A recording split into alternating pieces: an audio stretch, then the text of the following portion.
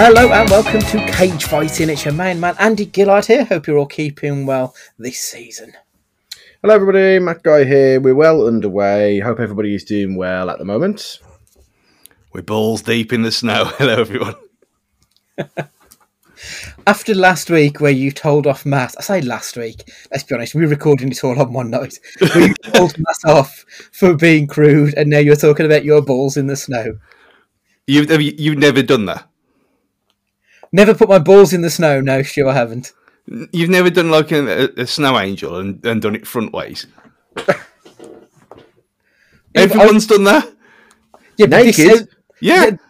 This sounds like you're like teabagging a fucking snowman here and like I just don't know, I've never done that. No, it's not been... Hang on, let's correct this already. There's no fucking snowman here. The snowman hasn't been formed. It's just snow on the ground. You jump in, nothing on. Why are you saying that like it's a normal thing? Like, why are you saying... Everyone must have done this. That you can all say you haven't, but... I haven't done it. Andy, have you done it? Never. So when I jumped in a bush, when I stripped off and jumped in a bush at uni, I didn't realise it was a prickle bush, and got all blisters all over my body. Well, one prick to another. Actually. Yeah, I can say it was a prick bush afterwards. Anyway, it was very, very bad. I mean, thankfully, Asda was helping, so I had to get some of the. Is it called calamine lotion? Calamine lotion. Yeah, I had to rub that all over myself. You did put your clothes back on before going into Asda, though, surely. Yeah. But then because I was all itchy, so then I went to a mate's house and stayed in the halls. And obviously, she was a lot smaller than me, so I ended up just having a dressing gown on, pink dressing gown, covered in but it was like this is not how Christmas is supposed to be taught about, is it really? But I bet it was like a little kimono on you. It was like Ken Barlow. It's not Christmas related at all, but is every home complete without a pot of Sudocrem, which should have been used in that exact scenario? I swear, someone could chop my arm off, and if you put Sudocrem on it, will grow back. I mean, Sudocrem's absolute scum of the earth. I mean, especially when the amount of time. I mean, I bought 2 different rugs because of Sudocrem because he don't come out. There's no way. There's something in that. It's like. It's like an emollient, isn't it? It's like viscous oil. Are you putting this on babies to make them better? Because it burns the wound away. It must do. I mean, that was the problem, though, because it had been left alone for 2 seconds, and then it was all over himself, and he had to just put him straight in the bath. But then it's because it's so oil and sticky, it's scrubbing it.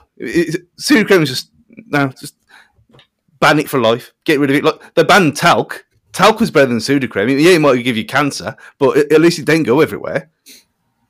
But everyone's at least done a naked snow angel in their life once. If you haven't, you're missing out. Incredible. Oh dear. I think we're getting a picture as to why Stu loves Christmas. Yes, exactly. Yeah, exactly. There's more to his depravity than we realise. The problem is, though, like you do this little snow angel in the garden. Due to the natural climate, it's going to look like 2 acorns and a chipolata, like in the ground. You're going to be freezing cold. Can't be good for you. Mm. Yeah, but not if you stay there all the like. It's like when you lick it. Come on, Stu. Come on now. You know when you got an icy pole, but clearly in this situation I had, and you like in Dumb and Dumber where he licks the ski lift, yeah, and he gets stuck to it. After that film, we all did that at school. We all when it was frosty, just to see what had happened. No, I don't lick random pieces of metal in the street. It's too risky, especially in the post-COVID world. Please don't do that. No, do it in the comfort of your own home with your own metal, not like street. But you couldn't get.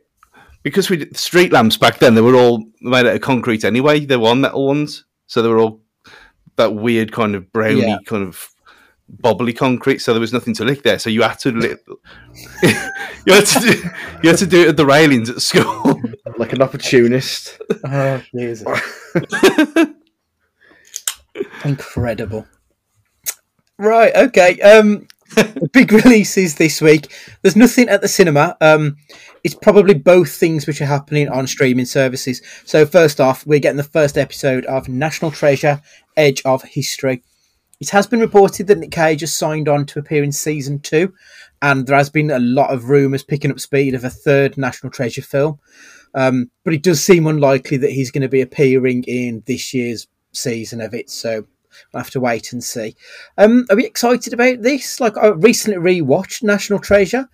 It feels like it's the perfect genre for like a 10-episode unraveling of a mystery. Like, it does feel like it's the right kind of TV series for me. So I'm really looking forward to this. Matt, Edge of History? Yeah, I think it's always going to be good viewing for nearly everybody, because who doesn't like a mystery, over episodically as well, that can end on a slight cliffhanger on, episodes 3, 5, and 7 at the end or whatever. And you've got people that are involved in the history element, and there'll be people that just like it because of its appeal factor from the films from years ago. I can't see anything, unless it's just a shit quality TV show. I can't see a reason why this won't be enjoyable, because it's got the IP already, and everyone loves a bit of like an Indiana Jones ripoff anyway, don't they? Really, or mix that in with an explorer and the history element. I think it's got all the ingredients to be good.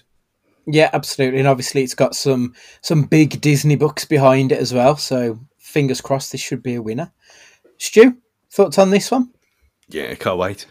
It's got the kind of, from the trailers, it's got the kind of like the Magnum and Hawaii Five-0 reboots that was on telly in the last 10 years. Yeah. It's got that kind of, it doesn't take itself too seriously, but it can explore real issues if it has to. And it's got that fun element behind everything that it does. So, and I loved all that stuff. I mean, I miss Hawaii Five-0 really badly. It was one of them things. It was one of them things that automatically I watch as soon as possible. But yeah, I think you are right as well. Like you said, 10 episodes is perfect for something like this.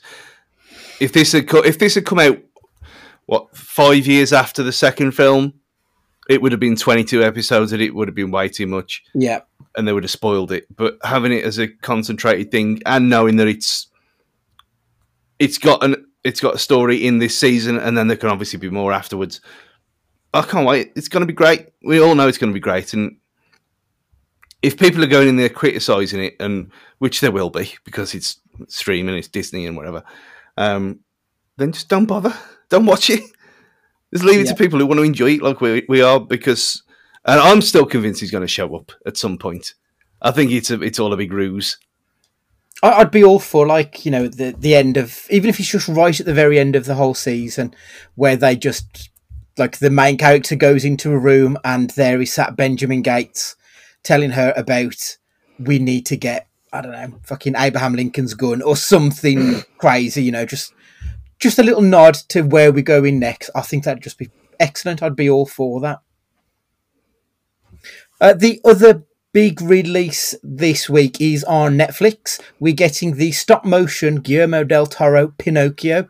After the hammering that the Disney live-action retelling one got, this one looks like the reviews have been much more positive. Obviously, it's very early days and it's not hit the screens yet.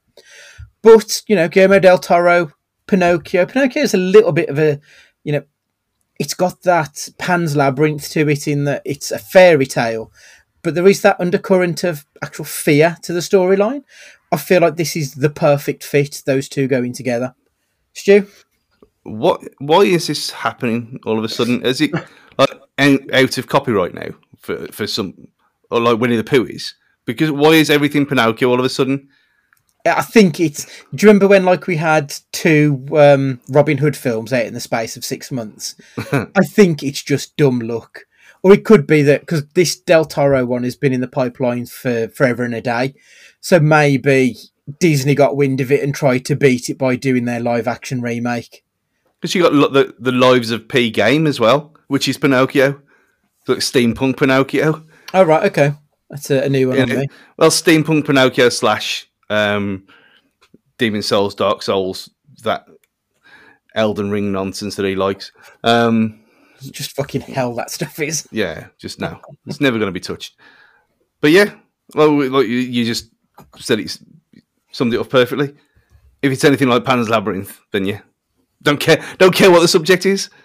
If it's Guillermo del Toro being allowed to do his own thing, which this very much seems like it is, it's going to be class. So yeah, all in on this. Even though I don't even like Pinocchio, I think it's stupid.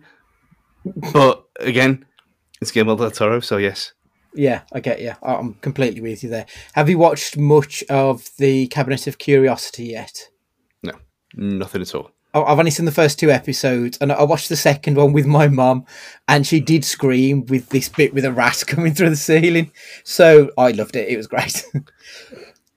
Matt, have you got much of a penchant for Guillermo del Toro's work? Yeah, and I think it will lend itself very well to this because you're absolutely right. There's an undercurrent of mischief and weirdness about the whole story that can be explored if it needs to be. Like, it can be verging on not scary, but chilling, I guess would be the word. Like, it's a weird story in itself. Like, you know, if they wanted to put Geppetto down as being a wrong, and they could. They won't, but they could.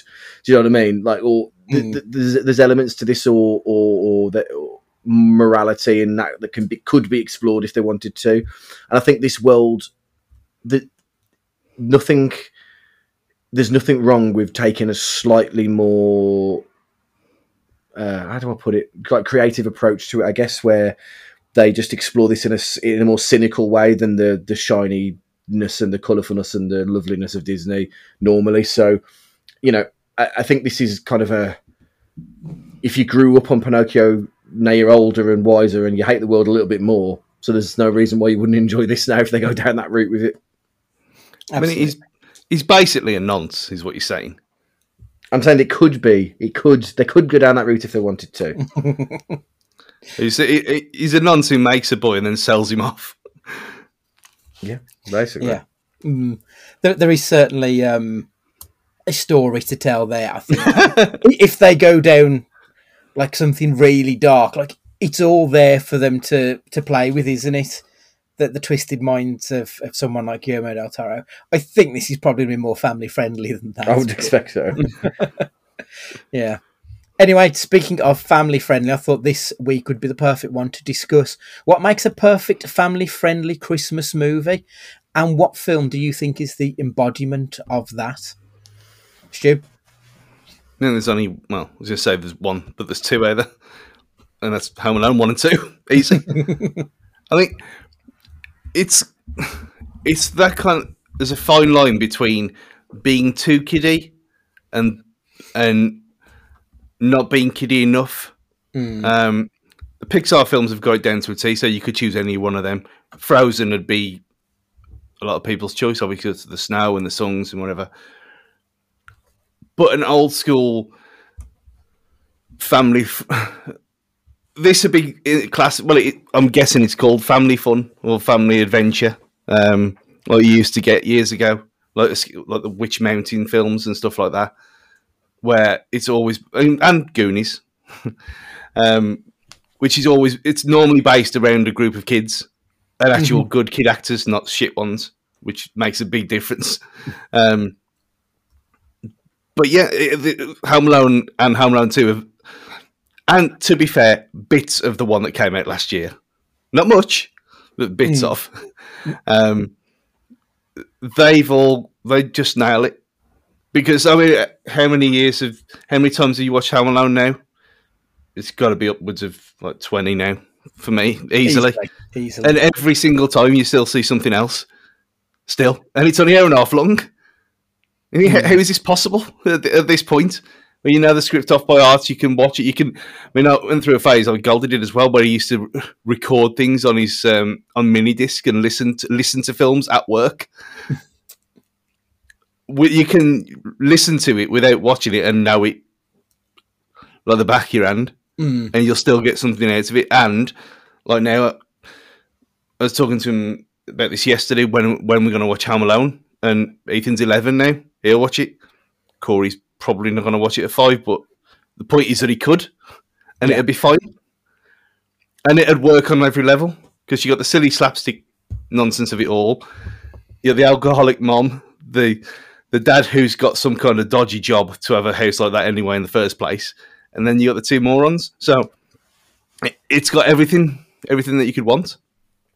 Yeah, and it's probably telling that nothing has come close to it. Mm-hmm. Yeah, I think you're right. It's as close to Christmas perfection as it gets, I think. Matt, what about yourself?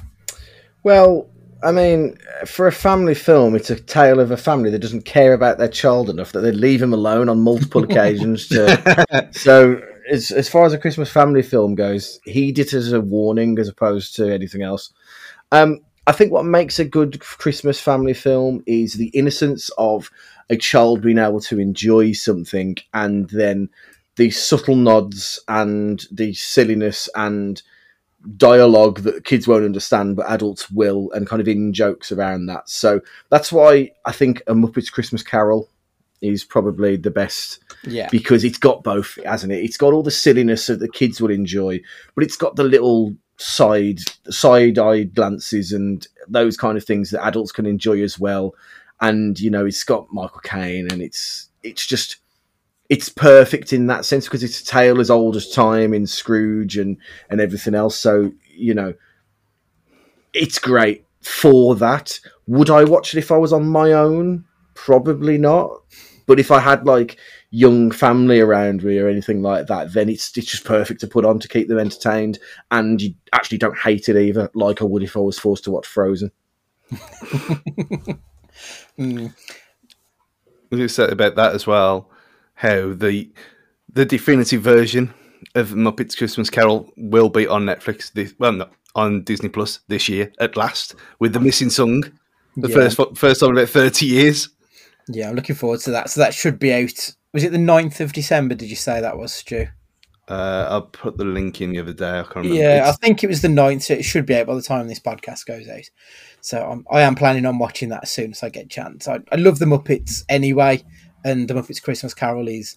I mean, that probably would have been my answer, to be honest, had Matt not have jumped in and stolen it from me. My apologies. I do love it. I think it's wonderful. You both touched on something, I think, with something about children in Christmas films. So we've said many a time on this podcast about how shit children actors are in most films. They're terrible. But I feel like if you get a half decent one in a Christmas film, it sort of elevates it almost. There is something about having the innocence of a child and them not being an absolute dog shit actor ruining the movie. So that's why I think Home Alone works, is you did have like a proper bona fide actor in there. You didn't have some just fucking idiot who they dragged in off the streets. Which is why, I don't know why, but I think I would go for Nativity. Because they have just sort of found people off the streets randomly. But there was something so wholesome and sweet about these kids. Possibly because they weren't really actors. They were just people who went to a school who happened to be chosen for this film. And it works really well. Plus, I'm a big fan of Tim from The Office. I think Martin Friedman is always really likeable in pretty much everything he does. He's got that everyman quality about him, and it really shines through in Nativity, which helps with you as the viewer because you identify with him. He's the person in the middle of Christmas time, and you're there with him almost. So I think Nativity is also like a very good family-friendly film. It's funny and silly for the kids, and it's funny and grown-up for the adults. Like, it's got a bit of both, and it manages to walk the line really well between the two. I think the kids would love Mr. I was going to say Mr. Hankey, but that's South Park. Dan Wootton's character, whose name I think it's Dan Wootton. I can't remember his character name. I think he's really good. But you've got Martin Friedman for the more grown-up in you. And I don't feel that any of the Nativity sequels managed to strike gold. I don't think any of the sequels managed to recapture lightning in a bottle quite like that first one did. So yeah, the first Nativity. Wonderful film. So that is another Christmas cast quick question minisode done and dusted. Please make sure you've got us on your podcatcher, and if you want to subscribe to all of the socials at Cage Fighting Pod, and any emails to cagefightingpod@gmail.com. For this week, Matthew, would you like to say goodbye? Take it easy, everybody. Look after yourselves. I hope you're knee-deep in festive food and drink by now, so don't stop now. Take it easy. Stuart, would you like to say goodbye? Hopefully not knee-deep in Sudocrem. Just say that. Goodbye, everyone. It's goodbye from me, and remember, be excellent to each other.